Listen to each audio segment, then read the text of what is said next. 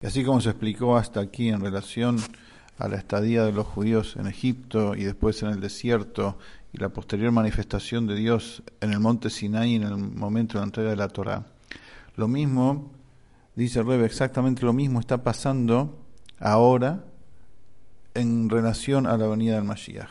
Vamos a leerlo de adentro. Dice, así también va a pasar cuando en la era futura, cuando llegue el Mashiach, pero con mucho más fuerza, con mucho más énfasis, por medio de este exilio diaspórico muy extenso, este último exilio, con muchísimas ocultaciones que ocultan del todo la presencia de Hashem. Como está escrito en la Torá, Ve'anoji aster astir panai, yo ocultaré mi rostro, doble ocultación del rostro de ellos. Como dice el Zohar, que Hashem se fue a lo alto y más a lo alto, o sea, se ocultó en las dimensiones espirituales y acá en nosotros, en el mundo físico, no se manifiesta prácticamente.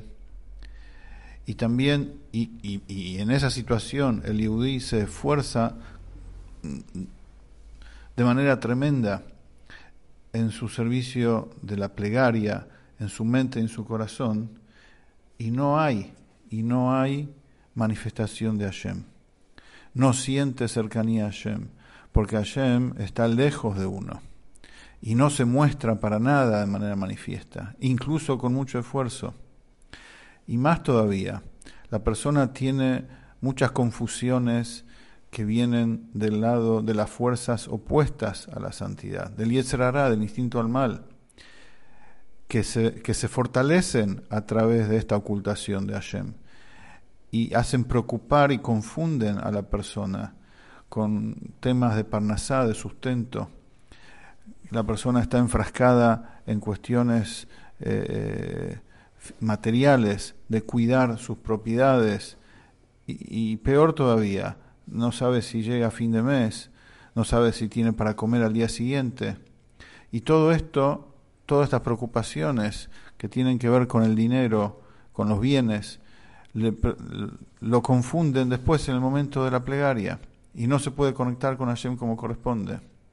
E incluso aquel que no se ocupa de estos temas, incluso aquel que está en temas más espirituales, por ejemplo un rabino, un maestro, cuando quiere acercarse a Hashem en la plegaria, también tiene pensamientos ajenos que lo molestan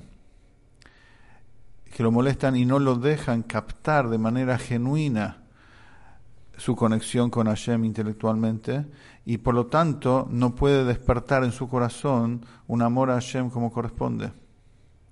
Y con más razón que no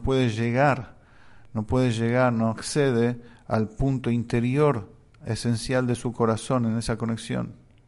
De todos modos, a pesar de toda esta ocultación y todas estas dificultades, el Yehudí en esta época se esfuerza terriblemente en su servicio a Hashem para llegar a lo profundo de su mente y su corazón, aunque sea que uno sabe que no es de manera genuina literalmente. De todas maneras, el Yehudí se esfuerza a sí mismo con reflexión profunda y trata de despertar en su corazón lo máximo que puede, e incluso también trata de llegar a través que se concentra en la presencia de Dios propiamente dicho con uno. Entonces trata de llegar al punto esencial y profundo del corazón, a pesar que eso es de manera superficial nada más.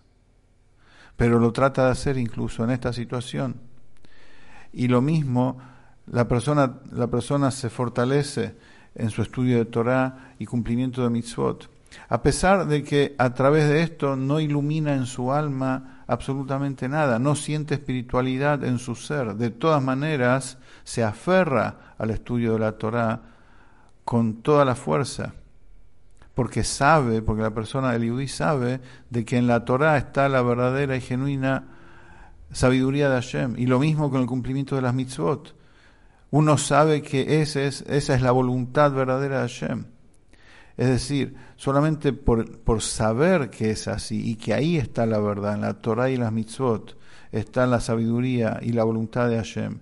Y la infinita presencia de Hashem se inviste en la Torá y en las mitzvot.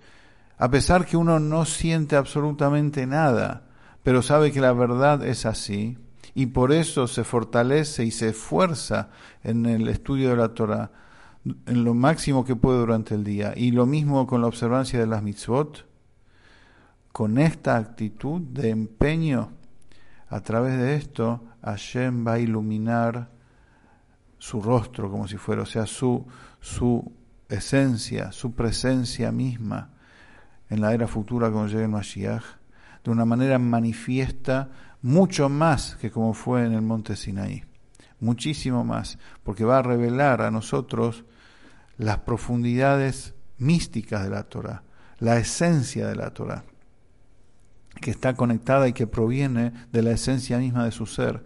Eso mismo va a iluminar y se va a internalizar en nuestras fuerzas interiores, en la mente y en el corazón. Como dice el versículo, todos me van a conocer a mí, así dice el profeta Jeremías, todos me van a conocer a mí. Todos significa, no importa el nivel, me van a conocer, significa que se va a captar y se va a gozar de amor y temor a Hashem. Y eso es lo que dice el versículo, Zaharti la Gesed Neurai, me acordé, dice Hashem, de la bondad de tu juventud. ¿A qué se refiere? Cuando ibas detrás de mí en el desierto. Es decir, así como fue en el éxodo de Egipto y la entrega de la Torah, así también, exactamente lo mismo, pero con más vigor, sucede en esta época de exilio, cuando todavía no vino el Mashiach, que hay tanta dificultad para conectarse y servir a Hashem, a través de transitar el camino de la Torah y las mitzvot, a pesar que uno no siente, pero sabe que ahí está la verdad, y a eso hay que dedicarse. Entonces, gracias a esta actitud y a este esfuerzo, Hashem mismo se va a revelar a nosotros y nos va a entregar las profundidades más ocultas y esenciales de su Torah. Continuamos la que viene.